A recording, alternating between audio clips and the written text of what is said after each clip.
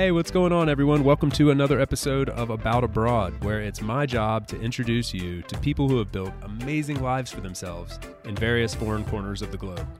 We're talking with expats and thought leaders about moving abroad, remote work, visas, and all the fun and practical knowledge that you need to know to follow in their footsteps. If you've ever dreamed of making a life for yourself overseas, maybe working remotely or embracing long-term travel, retiring or studying abroad, or even just taking a peek inside life beyond your borders, you've landed in the right place.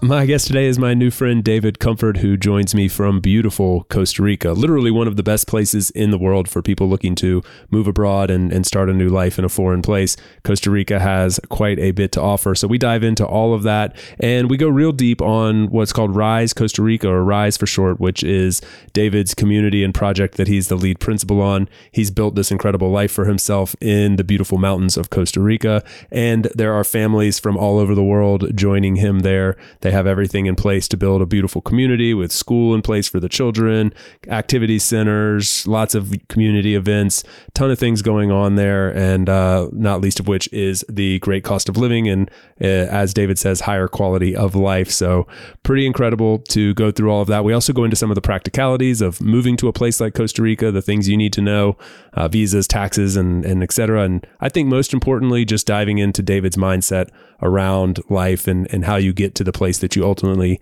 need to be in. It was very inspirational for me, an incredible conversation, just a lot of fun getting to know him and learning more about what they're doing at Rise and learning more about a wonderful place like Costa Rica. So I thoroughly enjoyed this, and I really hope you do as well.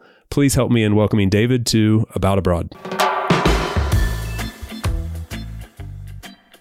Awesome. Well, I'm just going to kick us off with that question about whether you call it a community or whatnot. And it sounds like that's going to take us down an interesting road. And then I imagine we'll kind of circle back to your personal story and all of that. So it'll all weave together.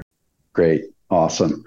So yeah, you asked us what are we? Are we a community? Are we a ecosystem? Or what is it that we are? And it actually took a little bit of time to get that level of clarity as we first started. And so what we narrowed down to, and what helps us to execute so well now, is we are a family-focused community, and really owning that. And what does that mean to us? It's a family-focused community that integrates homes, a Waldorf school that we started, a co-working facility for adults to run their businesses, a hospitality property called Kidkara that brings amazing programming right on site, and an organic farm because our community prioritizes healthy living and healthy eating.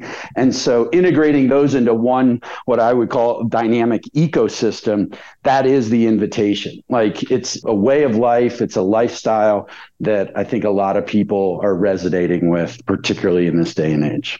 Man, it sounds like such a great, wholesome place when you talk about the school aspect. And I think if I gather correctly, I would love to hear from your mouth directly if I'm incorrect, but it seems like you can mention all these different elements of what Rise is, the school and the community center and the co-working and the beautiful land, the farm, but the school is kind of at the center of it in a lot of ways, in that family friendly atmosphere. Is that correct to say? That is. It was tough to own it, that and as you're going into a project like this, to think of your audience as being that narrow.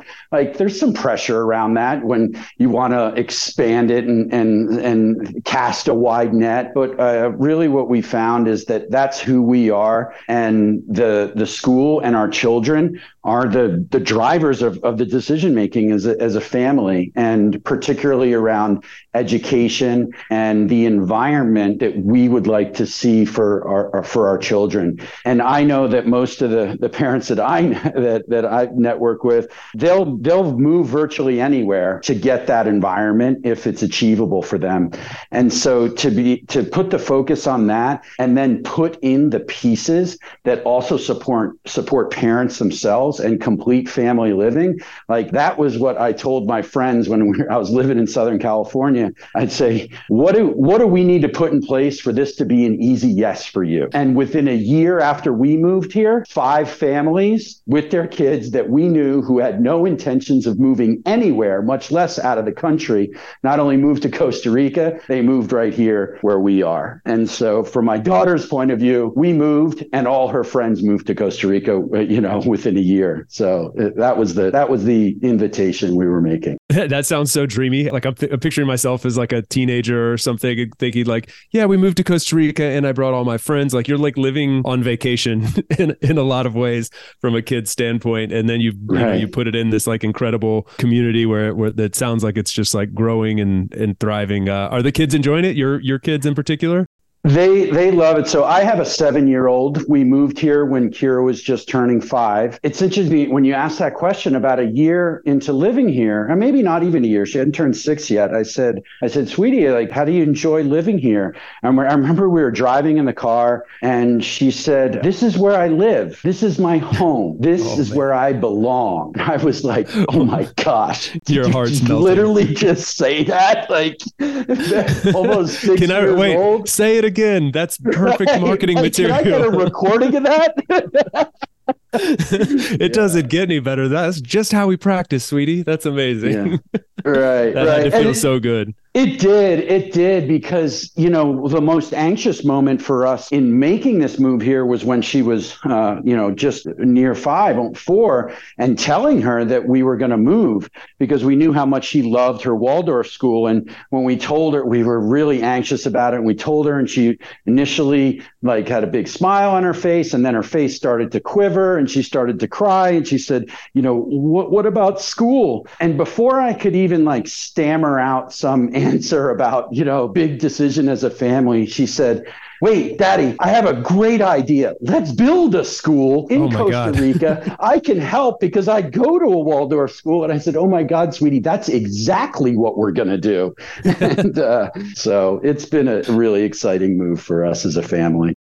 Well, I mean, Costa Rica obviously needs no justification for why it's a place to move to. I think it's a world-renowned destination and it offers so much from a variety of different angles, not least of which obviously is the natural beauty and climate and all of that. But I would love to kind of back up a little bit. I know a little bit about what Rise is. I don't know a lot about your personal story, how that came to be other than what you just told me. So I would love to, kind of go back to the beginning. Where did this idea come from? And did you choose Costa Rica? Did Costa Rica choose you? And what were the methodologies and thoughts that went into that process? Yeah, this is like a far cry from the life that I lived for most of my adult life. In my 20s, I worked on Wall Street for 10 years. My 30s, I worked in real estate development in New York City and loved that life. And then I met my wife and things changed a lot. And she sort of opened my eyes to a number of new things. And when we went to a festival together that we often go to called Burning Man out in Nevada. And I ended up engaging a life coach that I met at Burning Man who just completely changed my world. And what he did is he opened me up to the idea that ultimate fulfillment from life does not come from the accumulation of things and stuff, but rather from service to others. And so that sounds so simple, but I really didn't realize that back then.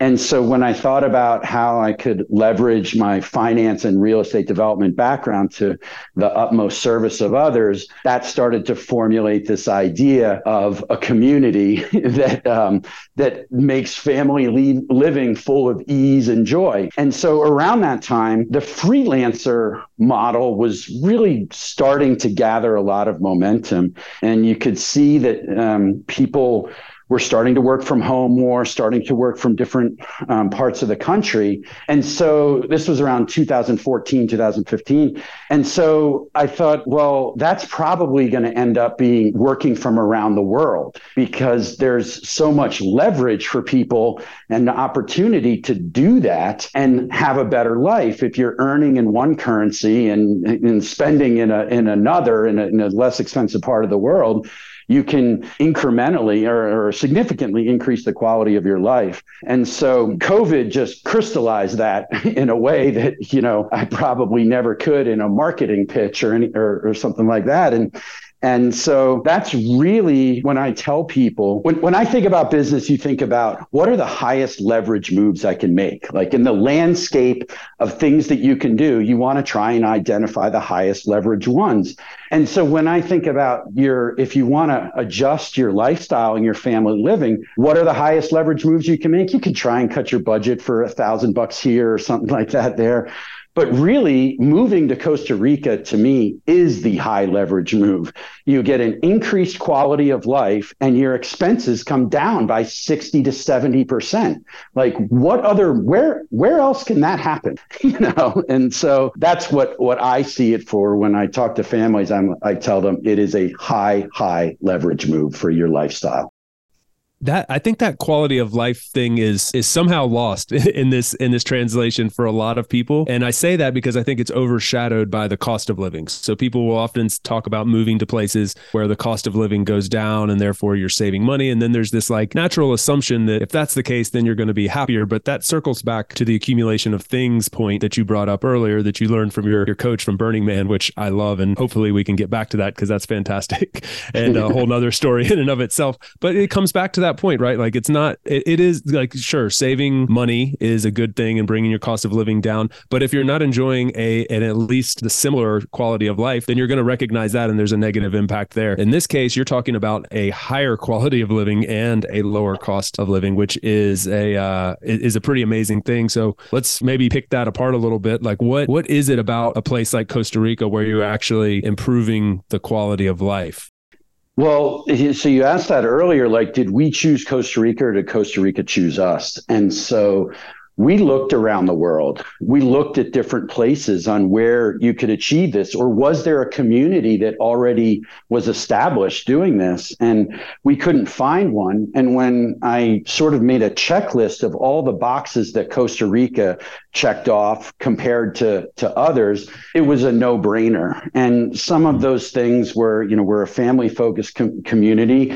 There wants to be safety, currency stability, political stability, warm weather, access to the United States, abundant water to grow. We like to grow a lot of things here. Low construction costs, low material costs, abundant supply of labor, people who speak English as well. And so when I went down that list, like Costa Rica just checked off all the boxes. They've got a reputation for conservation and eco lifestyles. It just all fit. It fell into place.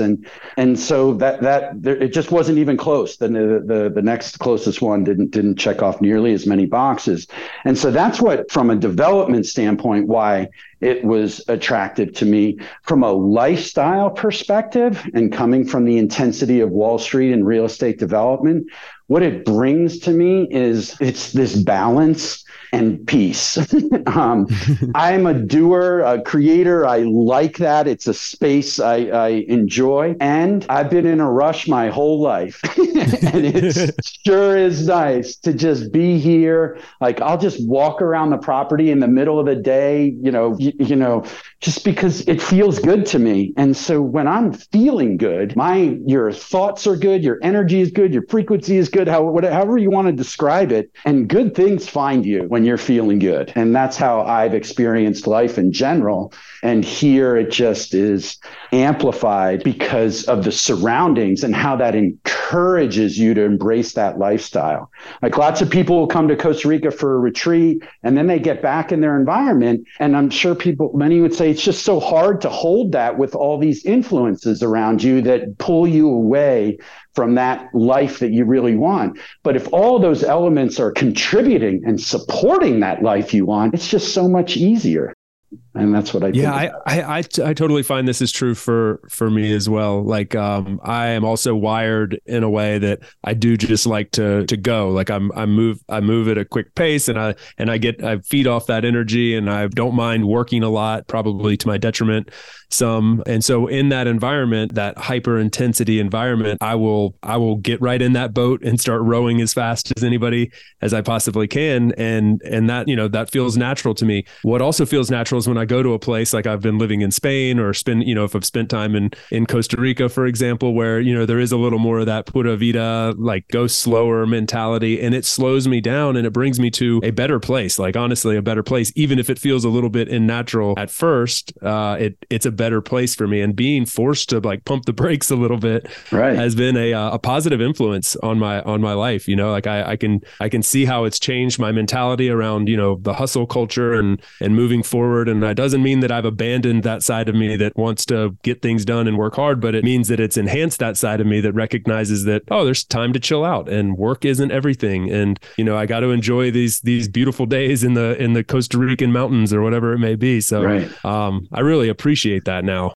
Yeah, I hear that, and that forcing or encouraging you to embrace that side, like that's how I felt. It's also opened my eyes to I'm kind of not as important as I thought I was in a lot of things. Right. It still actually moves forward if I'm not the one pushing it. That's been a little bit of an eye opener for me. Like, oh, okay, I can release a little bit in there, and it still works. So life will go on. Yeah, absolutely. Right. And so I'm really curious with Costa Rica, where exactly is Rise located, and is that, was there anything strategic in this specific location, or did you just stumble across something that fit the vision that you have? I'd be curious to know about the specific area. Yeah. So we are in a beautiful mountain valley called Pérez Zeledón, and it's about 3.5 hours south of San Jose. It has the fastest growing urban centers in the country called San Isidro de El General. But we're in the foothills about 20 minutes outside. So it feels like this natural oasis. And it was important. I intentionally chose that site after getting it wrong in my New York City haste. Once I identified Costa Rica as the place, and, what does the U.S. tell you? Be on the coast, be on the coast, be on the coast. And so I put a property under contract there. And after a year, I realized, I said, I'm never going to be able to get anybody to live here because I don't want to live here. Every time I come here, people say, oh, no, you got to come next month. I've said I've been here 10 times in a year. I don't like it. And what I didn't like about it was too hot. It was too humid. And it wasn't set up from my point of view for family living. I get why, people have second or third homes or, along the coast. But for me, and what I wanted for our family was ease in family living. And that means sort of accessibility to the support services that you need, and also community. So a lot of down here, it's very mountainous along the coast. And so you get a lot of people building homes that are hanging off the side of a cliff that have gorgeous views, and they're great if you're going to come visit there, but it's very isolating if you're living there full time. And so you have this sort of ivory tower, and I feel like eventually it gets lonely. And loneliness is not a recipe for long-term happiness at all. And so finding that balance for a beautiful place to live that has the resources that you need for family living, having space and access to water and fresh organic food, those were the drivers for me. Yeah, that makes a lot of sense. And I think obviously, I do think when people think of Costa Rica, their probably first thought is they go to the coastline, on either side of the country and think about, surfing or beach life or whatever. But I believe, a lot of people probably also know that it is quite mountainous and there's some beautiful green, natural, jungly kind of landscape in there that's not to be missed as well. And so I don't know do you think that's is that well known, or do you find that people are surprised by that? I think they're surprised by it. And, the rules in real estate 101 are like location, location, location. And in Costa Rica, I say it's elevation, elevation, elevation, because where you are determines, the mosquitoes and the humidity and the temperature. And it's funny because not even a lot of Costa Ricans, called Ticos, like they're even surprised when they come to Para-Zeladon. They're like, we never knew this was here. And that's how I felt when I randomly discovered it, which was amazing because it was through an active service that this property just dropped in my lap, this gorgeous property. And I didn't know it was here. And when I was like, what's the catch? This is incredible. Like look at all this land and this town, this place is growing. And I thought there was like some catch to it. We're an hour from the coast, so you can go day trips to the beach and not a big deal. But yeah, when I found this, I just thought it was this undiscovered gem. And it really has proven that to me. It's getting more and more discovered now, but even now there's opportunities to land here at a much more reasonable price than when you're on the coast. Yeah, there's a lot to be said for that. And that elevation thing really resonates with me as so I enjoy the beach but I would also be one of those that like after a couple months of baking on the beach in the humidity and fighting the mosquitoes, I'd be craving some mountain life as well. So that's so cool to think. And for people like you and I that are from like these massive countries, like the US, where you talk about that like an hour, like you're in the mountains and then an hour later you're sitting on some of the most beautiful beaches in the world. Like that's a crazy thing and not to be overlooked as a perk to a place like Costa Rica as well. Right. There's just all kinds of flexibility. We're in the foothills here, so it's very spacious and wide open. And as you said, you can be an hour to the beach, or in 45 minutes, you can go to where you want to climb Mount Chirripó. And so there's just a variety of ecosystems here that within not only driving distance, but if you go up to Guanacaste, it's like where we lived outside San Diego. When I took my wife there for the first time, she's like, "What is this? This is San Diego. It's brown, it's dry." And there's just all different ecosystems. We like to go up there to the beaches to visit, and we have some friends up there. But for us, like being this climate, I don't know that there's another area within Costa Rica that I would do this project. Like I haven't found a climate or location that fits the bill the way this area does. What are the people that are coming and spending time here at Rise? Are they living there full time generally, or is it like come and go second home kind of thing, or what does the typical demographic look like? So it's full time for us. Certainly on the coast, it's different, but for us, it's generally full time with young kids, and we're drawing from Australia, Austria, UK, Finland, Netherlands, US, Canada, Costa Rica. So it's people really coming from around the world. And what I love, which really sort of fills my bucket up, is there's a lot of like entrepreneurs, business owners, just people who willing to like take inspired action, as I call it, for the life they want. And they're willing to make that move and they feel confident about it. It doesn't mean there might not be like some concerns or anxiety about these big moves, but they're willing to take that step.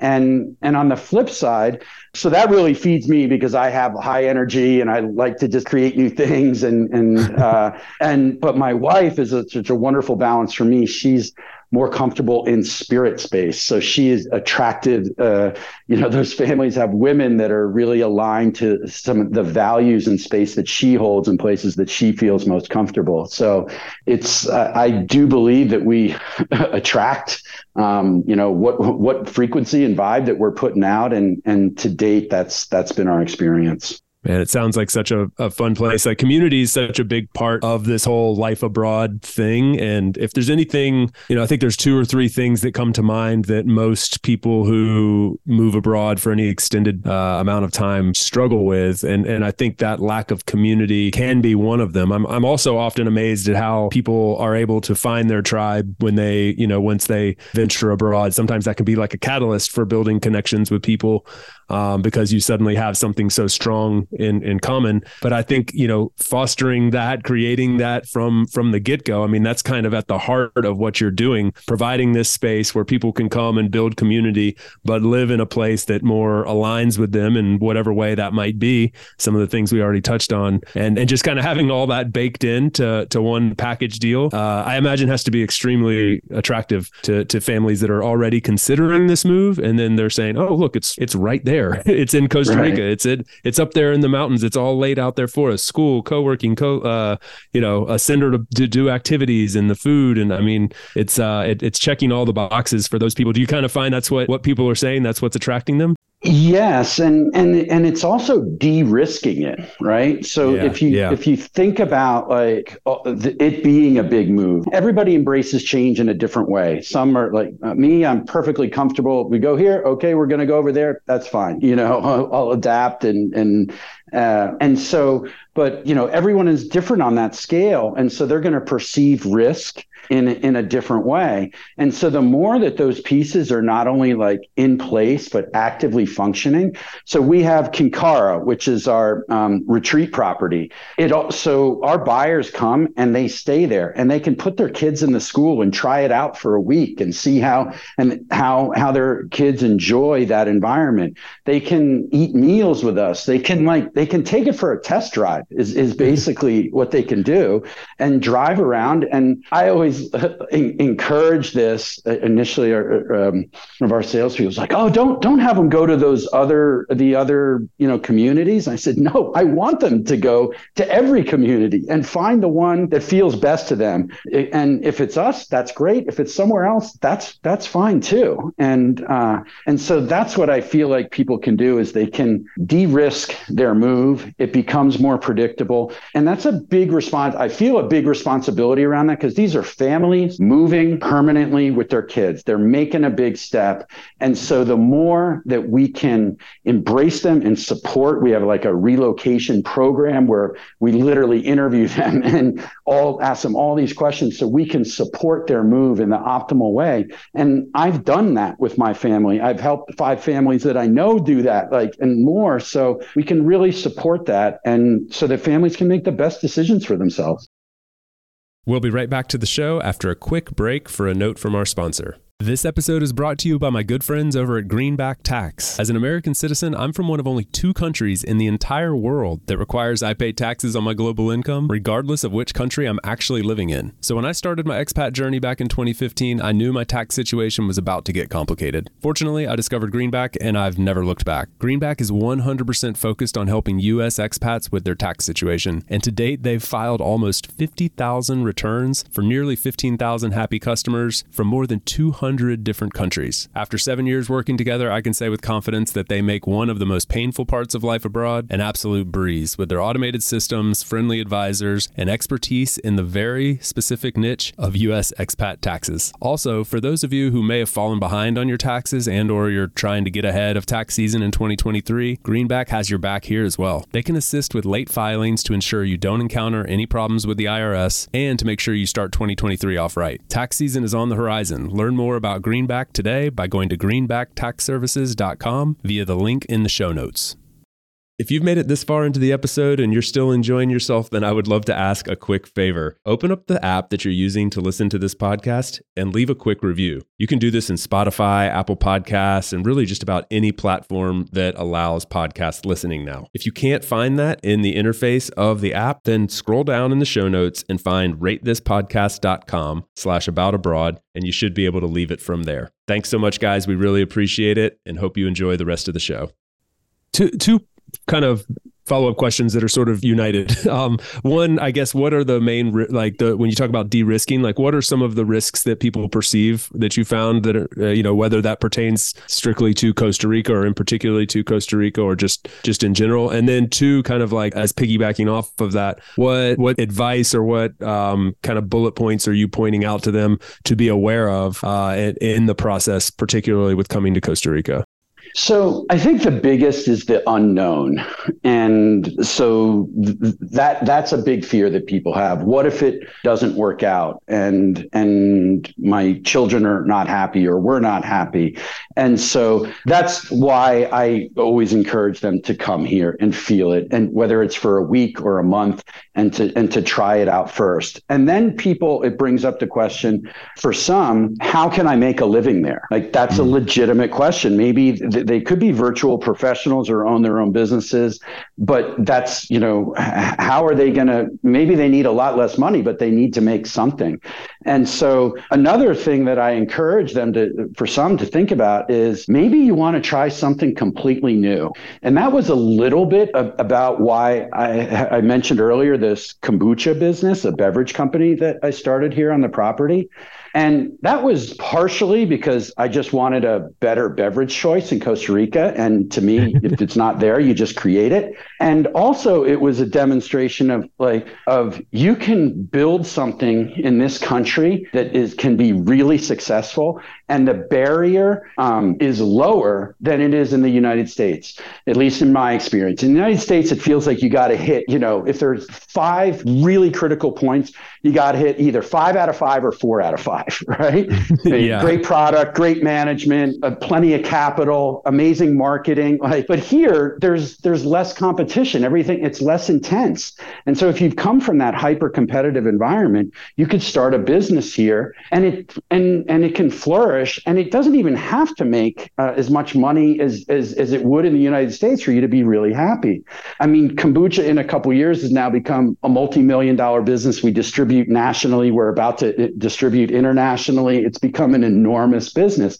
This was something that I started on the side out of a 55-gallon stainless steel drum in a 10 by 10 room, and because we wanted to drink kombucha.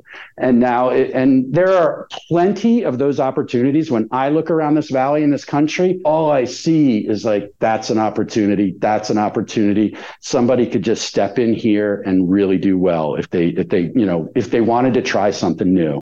Yeah. This is such a cool aspect, David, of this whole this movement towards people embracing global mobility and trying to live in different places, is what you can bring in terms of new expectations and talents and skills to a place. Like kombucha is a phenomenal example. I could have never made that up. That's so cool that you've turned this into a multi-million-dollar business because you had a different vantage point. Like you'd tasted kombucha before. It was something that was important to you. It wasn't there, so you created in this new area, and look at what that does for the local economy, for providing jobs, obviously for you, and just I think the disbursement of these ideas, and from an economic standpoint, but also just what it does to the culture of a place is really exciting. And I think when I started this podcast, one of the goals I guess I had in mind was to not just talk about the remote work aspect, which is I live in that space a lot, and I think it's really important and cool what that's doing, but also there's a million ways to build a life abroad, and I've met people from all around the world who have moved to a place and figured it out, and a lot of times it's by using some skill or some mindset that they had from back home and transplanting that in a slightly different way in their new home and finding the way that works out. And it's really fun to watch. You're 100% right about that. I couldn't agree with you more that many people don't know what they actually know that can do really well in a different environment. And what you're bringing that information and tuning in to look, what have I learned from my life experience in a different country that could be valuable here? And it doesn't even need to be hyper complicated. Like I mentioned opportunities. In this valley, it's a pain in the butt for me to get my car washed. If I had more time, I'd start a car wash business here that's an automated, and I don't understand that because it's $3 an hour for workers or less. And why does it take an hour and a half? I can't get my car washed in a place where people like to get their car washed. And so it could be something as simple as that. And you're right that you almost hit it on exactly what I tell people. I said, look around you where you are. What's a business that you think is doing really well that you also feel passionate about? And just look at it. And you may find that if you come here, that's not how it's being done, or you can improve upon it. It doesn't have to be some brand new necessarily idea. It could be just an improvement on that you've seen in your current environment that's not deployed here. And I agree with you 100% on that knowledge being valuable. And sometimes people aren't aware of it, but it is. Yeah. Yeah, absolutely. Some of my favorite like success stories of people going abroad are these ideas where like they've like someone that comes to mind is Kristen Wilson, who is like kind of known as like Traveling with Kristen. She's a big time travel blogger and vlogger and things like that, and she and podcaster amongst other things. And she but she moved to Costa Rica. Actually, was like her first dipping the toe in the water of living abroad, and she just like fell into real estate, like relocation basically there, like, and eventually became like a real estate agent, a relocation expert. It spun off into all these different flows of cash flows for her, and it became like a thriving, lucrative business that propelled her into where she is today. So, I mean, it was literally just like serving, like she was speaking in English, she was serving clients who were trying to come down there.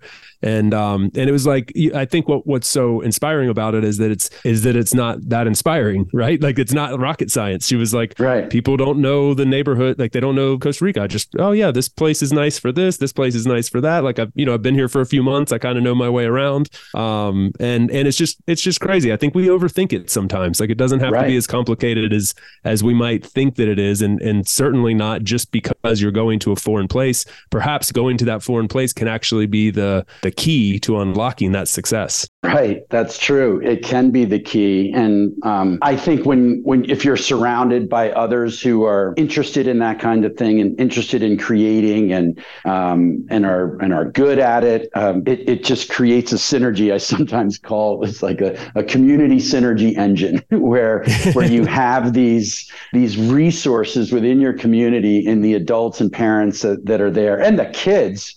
Let's not forget them. To really just to create and do all kinds of fun things. And that's when I talked about like the environment for our children. Like I love that my daughter sees her dad doing lifelong learning, trying new stuff. If it doesn't exist, create it, gathering like friends and other people around to support and do that. Like that's the environment that I want my child to live in as the default world, that they have a limitless capacity. They're born with that. It's one of the things that I love about Waldorf style education is that they're not just there to teach skills, they grow capacity. And if we can just not smother our children's limitless capacity that they're born with, but instead like enhance and support it as they come into adulthood, like then the world is open to them. And that's what and more importantly, they'll believe that that's their default world. And that feels incredibly exciting for me as a parent and a community member to just nurture that environment for the kiddos and just watch what emerges. It's just so beautiful to see. Oh, I can imagine from the parent standpoint, there has to be like nothing more gratifying in uniting in its own, like kind of something that the community can unite around in and of itself is watching the kids get to have that experience. And actually, could you elaborate? Like, I'm not very familiar with a lot of the depths of the different schooling types. I know the name Waldorf, but like, could you just in a few sentences or a few bullet points kind of outline like how that differentiates what from, I guess, from other schooling systems? Right. So Waldorf is a educational philosophy based on the teachings of Rudolf Steiner. And my dad, thank goodness, he discovered it in the 70s when I was young, and he moved our family and enrolled us in the second Waldorf school in the country called Kimberton Waldorf School in Pennsylvania. And what Waldorf really does is educate the whole child. And what I mean by that is their emotional body, their physical body, their intellectual body, their spiritual body, and all of these pieces, and particularly critical in the first 7 years, where the emphasis is on creative play, imagination. They're not pushing children to read by a certain age and do math by a certain age. All of their play just brings that into the environment. And so they will read and write when they're ready. I know my dad said, he's like, you just basically learn to read on your own. And I've noticed that with Kira, our 7-year-old as well. So you just hold this amazing space for them that allows them to pursue the things that feel most passionate, but within a structure. There's still boundary to it. And another really important component of it is this emotional emotional intelligence, having children and teaching and guiding them around how their emotions, how they're feeling emotionally. And that to me is the biggest difference. But when I see children at our school here, they hug each other. They tell each other how much they love them. They're empathetic when someone is feeling down or hurt, or they just even sense it.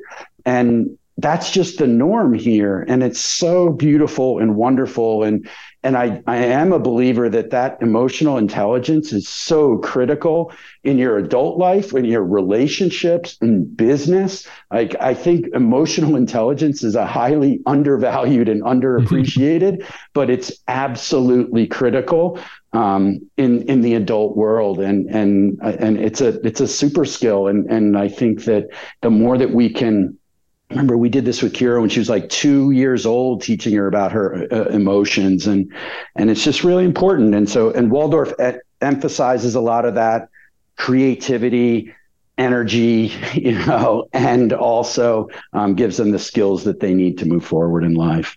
Oh, I love it. Sounds pretty dreamy for the kids, and it sounds like the types of people that are coming there are also embracing that school system for them. Are they typically like families that are coming from a Waldorf background also, or are some of them attempting to try this for the first time? I guess maybe another way to ask that is like, is that a key part of the reason why you would choose to come live at Rise, or sort of a side dish to the main dish? It is the main dish. And the school, I tell people, it's an attractor and a filter. So I often get questions about people saying, well, how are you going to exclude the people, families that don't fit the community that you want?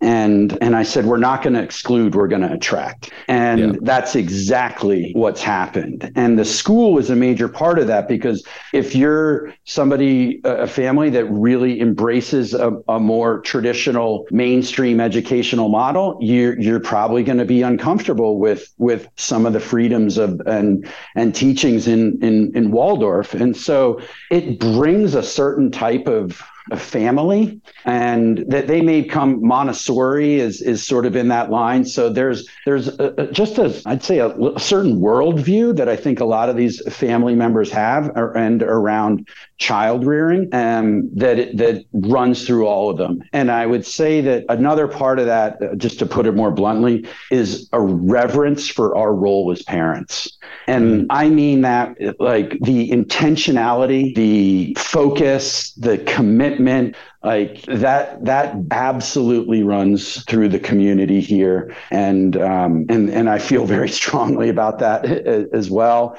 And the thing is that the environment here allows for that. So I don't mean to like condemn parents who, like, both of them are working and they're all day at work just trying to survive.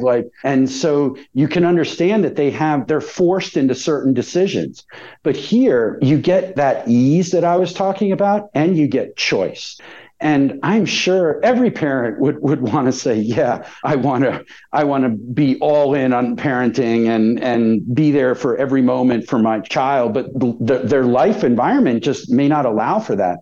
And so that's what I feel like we can offer, or like Costa Rica and this community offers, is you can make that choice for yourself and not have all the pressures of at least what I feel like a lot of people in the United States feel, especially around finances. Yeah. Have you done the, I don't always like to go too deep onto the financial aspects, because I know it can vary for everyone. You can live like a king in some places, but you can also spend your fortune in that same place, depending on how you want to live your life. But have you ever done like the kind of mental math, like, I'm living for about 50% less than I was there? And like, you were coming from Southern California. That's a pricey place to come from, does that, have you ever done that mental math? Absolutely. I've done that actual math. The real math. So yeah. And for us, it's about 65% reduction in our cost of living. And I wouldn't say that we were living in Encinitas, California, which is a wonderful place to live. People are like, I can't believe you're crazy to leave here. it's beautiful. It's on the coast. It hardly ever rains, which means though there's not a whole lot of nature there. But we weren't living lavishly, but just because of the place where we chose to live, I'd say like our expenses were, I don't know, $13,000 to $15,000 a month, after tax money. And that's not living crazy, and so here, you definitely can live nicely for very comfortably for under $5,000 a month, for sure. Yeah. And that means like you can have the support you need. Like if you one of the things that's important to us is having food prepared by others, and because it opens up so much time in terms of shopping, preparing, cleaning, and also keeps you on a healthier diet because they're preparing amazing food that costs next to nothing, and it's all there for you, and that's an important part of the community. Like at the common house that we'll be building there, is I like to commune and relate with people around a meal, and especially if I don't have to like clean up after it, and it tastes amazing and is healthy for me, and so that's really available for people who live here. And you guys are growing a lot of the food there, like on the property, correct? Yes, we do less now than we did pre-COVID. So part of how one of the elements that kickstarted the awareness of this project was we did this enormous mandala garden at Kinkara, our retreat center. And I had a drone fly over it while I was under construction, and I posted on my Facebook page, 5 years ago. And I had 200 followers, and it went viral, and it went like 20 million views. And the power of the internet. Yeah. And so we had this enormous mandala garden, and we were growing all of the food in that garden. And then COVID sort of hit, and then we had to close Kinkara, so we didn't have guests that were going to eat all that food. And we would compost that with the black soldier flies, and their larvae would compost it, and that went to the chickens, the larvae. So we had these bright orange, eggs, and so the ecosystem kind of broke down a little bit during COVID. But we've got plenty of room. We have 800 acres here, and to make it just as big again. How many people do you anticipate? I don't know if it's at full capacity. I gather not, but what's the vision for this 800 acres? Is it going to be a little city? Is it going to, be a rural community? Where do you see the future of Rise going? The first phase that we just launched a couple months ago there's 54 lots. And they're a little over an acre each. So that's the first phase. The second phase is right near it is another 35. After we get there, I think we'll take a pause. We have permits to do a whole bunch of other stuff, even a wellness resort and residences on the other side of the property, and 800 acres is big. So when I say the other side, it's like a 10-minute drive. So it's a good ways away. 800 right. acres is no little lot. That's a good bit of land. Right. So I often tell people when we get to the phase 1 and phase 2 done, I want my job to solely be we have an airstrip on our property. And so we often fly right in, and it's a grass airstrip. And I said, I'm just going to be like Forrest Gump, and my job's going to be to just mow the airstrip and hang out with my family and friends. It sounds like a pretty sweet life to live. I don't blame you for that. I wanted to ask you something earlier. We never got back to it, but kind of has to do with the whole relocation stuff, and less fun, less sexy to talk about than some of the things we've covered here. But I think can be important. Any just general feedback you have for families, what you've seen helping other families relocating yourself in terms of visas, taxes, just practicalities that come to mind that might be worth people digging into. You don't need to go too deep on any of them, but if you have any bullet points, it would be really helpful to share. Right. So there's plenty of ways to get a visa here. You can get it by buying property worth $200,000. You can get it by demonstrating $2,500 a month in income, or by just depositing $60,000 into a Costa Rica bank. So getting residency here is not difficult. It'll take a little time, but you don't have to leave as you're going through that process. I think that for people buying land, definitely getting an attorney is if you're just buying outside of a community or something, is important, because there are things that you might not know, like there may not be any internet where you are, and there might not be water, and you can't just take water. Like, you can't take it from the ground without a permit. And so there's regulatory items that you wouldn't necessarily expect in your home country that would be important to know here. Like, a lot of people looking like, oh my gosh, I just bought the 100 acres of forest. Great. You can't do anything with that because you can't cut down the trees unless you get a tree survey, which literally means documenting every single tree on the property, and then getting a forestry engineer, and then you could cut down maybe 10%. So there's things that come up along that I just feel like people need to be careful and do their due diligence, particularly around water and electricity. But the visa process, the residency process is easy. The ownership process, I've bought a property in less than 30 days from identifying it and closing on it. So it's not difficult here. And you asked about taxes. At least for the United States people, there's the foreign earned income tax credit, which means that if you live in, let's say, Costa Rica permanently, the first $110,000 of your income is tax-free. And in the United States, like from the United States, it's because they tax you around the world. And if you're a couple, it's $220,000. So if you're living in Costa Rica, and let's say you're a consultant and your client is in the United States and he pays you in your U.S. bank account, that still counts as foreign earned income. And so that's a huge benefit to have up to $220,000 of tax-free income. And so that's nice. Yeah, that doesn't suck. Right. I had someone reference that one time in this really wonderful way. I thought he said something along the lines of, like, basically, I save around, $30,000 a year in taxes. So that's my travel money. So he goes, I'm basically being paid to travel the world. And I spend $2,000-$3,000 a month on travel. And it's that instead of taxes, I'm funding my travels. And I was like, man, when you put it that way, that income, the foreign earned income tax exclusion just really got even nicer. Yeah. Doesn't that sound great? Or maybe it's like you hire an extra management person to help your business so that you can take more time off,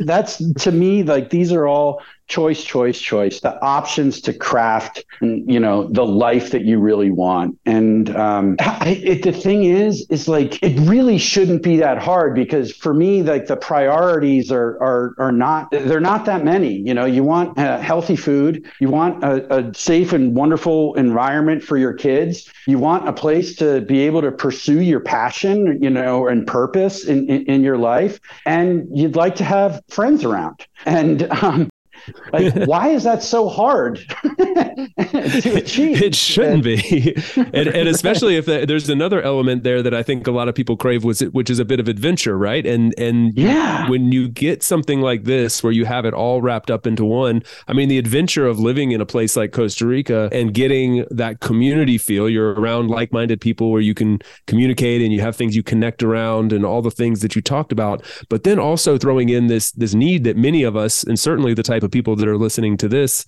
and I think that you and I both have, is this like need to go out and explore and adventure and be challenged a little bit in the day to day, and you get that as well. And I think that's such a cool element to this concept that you've built, is that it really does give you all those things, because I know some people that are living really fulfilling lives in those other elements, but they're a little bit bored. Right. They're home, they're kind of going through the same, they're living in suburbia and commuting to their job, an office every day, and they're looking at you in Costa Rica going, going, man, that's where I go to vacation 7 days out of the year. And I want to be living there full time, but I can't because of XYZ reason. And presenting them with that opportunity, I think is just, it's really, really exciting because it's becoming more accessible to people. And it's just cool to see that supply and demand coming together here at this equilibrium of like where people can have it all. Yeah, that's exactly, that's what, when you say have it all, that's exactly what I say. And you mentioned it there that people say like, I can't do this for XYZ reasons. You can. Yeah. Like there's been hardly anybody that I say, what's holding you back? Let's just go right into that. And is that real or is it imagined? Is it around a scarcity mindset? What is that? Because I'm telling you, you can. And I just think you can have it all. I think about, we were just doing some marketing for the ideas for kombucha. And that's one of the things that I told the team, the creative team. I said, that's what I feel about this kombucha. You can have it all. It's refreshing. It tastes amazing. It's ice cold. It's bubbly. It's good for you. It doesn't taste like vinegar. It's not too sweet. It's literally amazing. And so I want to like have that confidence in our marketing. And we've had it from day one, but now as we're maturing as a company, sometimes you start to get more conservative and move away from the thing that got you. We have a very bold design in our cans, and our marketing was early on was it pushed the boundaries, but people loved us for it. And so that's how I feel, not only about life here, about our businesses here. Like you can have it all. Like it's not just a dream, pipe dream. Yeah, it's accessible, and I think getting over those they're really excuses, and I don't mean it in a negative sense. Like they can be real or valid excuses that still be excuses, but there's a lot of people who just won't question the first excuse that comes to their mind. Honestly, I think so often it's a problem that you're trying to solve here, which is what do I do for my children? I want them to have their routine, their school system, education, their community. I don't want to rob them of that, even if I responsible adult crave this adventure, crave this better quality of life. I'm kind of stuck in this rat race because I need to do it for the kids. And so that's what I think is so exciting about this concept, what you're doing at Rise and what some other people around the world are doing in this space is making it accessible for families and perpetuating that idea that, there's more to life than just getting caught in that hamster wheel. And I think that's what it's doing. It's planting those seeds. Yeah, I mean, you brought up the kiddos, like even as you were saying that, I would like this maybe for some other episode, I want to go, all right, let's really lean into that one, right? That one probably feels like big for parents. And where is that coming from? Like, what is the fear? Like, is the fear, oh my gosh, my child is going to, at 18 years old, not have learned anything because I brought them out into the middle of nowhere and now they're going to have an awful life or something like that. Like at another time, I'd love to dive into that because I have with other parents and uncover the huge amount of potential and the limiting beliefs around that. And because that's a big one for parents. And if you can get them over that, and especially when they see other families embracing that, like it's a big one, but that's one that can be overcome, just by putting a little attention on where that real fear is. Oh yeah, I have zero doubt we could go far down that rabbit trail, and I'd keep you here for a 4-hour Joe Rogan style podcast. I won't do that. I know I have a limited amount of time with you, so you've already been really generous with that time. So I will let you get out of here, and we can perhaps even go deeper on that. But I would love to maybe kind of wrap up with that and share, just if you could, you're maybe not elevator pitch because it sounds like you're trying to sell it, but I think it just naturally exudes from you a little bit of passion on this subject. What do you tell people? Because for sure you've had that conversation, I can't do this because I have kids or the general excuse that you might hear. What is it that you tell them, and how does it relate to your experience, I guess, specifically? I think it depends a lot lot on on what the limiting belief is that they have around it. And so it's hard for me to say this is a blanket answer. I'd say the very first thing for me, it starts is by listening, like really, really listening to what the resistance that they're feeling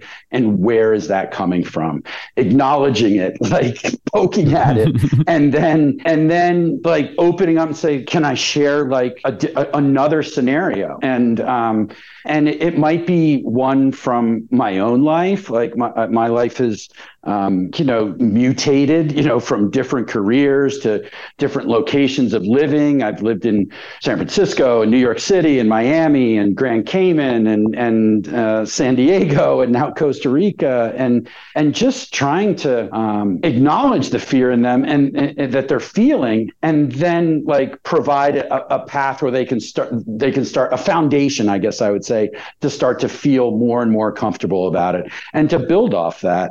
And that's usually where I would start, by talking to them. The other thing that some families, they say, can I talk to some of the families that already moved here? And they end up having these conversations like, oh my gosh, they're just like me. They had some of them the exact same fears, And so doesn't it feel great when you're talking to someone who had like literally maybe the exact same fear that you did, and they said, yeah, we did this and that, and now we're here, and my gosh, it's like the weight of the world just came off of us.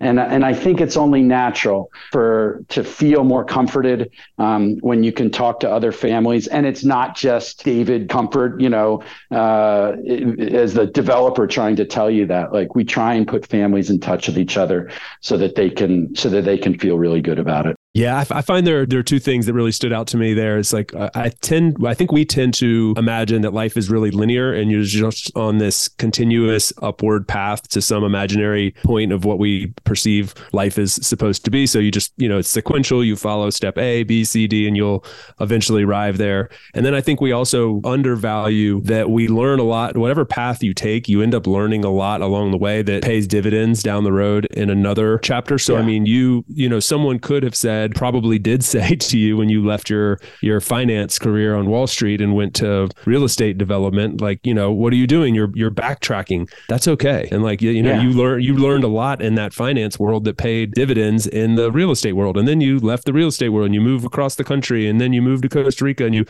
all these things, someone might call it backtracking. They might say, you're steering off the path, but you've taken so much with you along the way that look how it's all culminated for you right now. You're using all those experiences in this new chapter of life and living more fulfilled because of it. So I don't think we lose as much as we think we do when we take those quote unquote, side steps or sidetracks. So right. I hope that's something we all. Oh yeah, sorry, go ahead. No, I love the way you put that. Like, if you're thinking about it as life is this linear line, then you could understand why the step backs might feel like I'm off the path of where I'm supposed to go. But that isn't, at least from my point of view and my life experience. Like, life weaves, and it's much more fun when you're just in that flow, moving back and forth. For me, always realizing, no matter what state, this is temporary.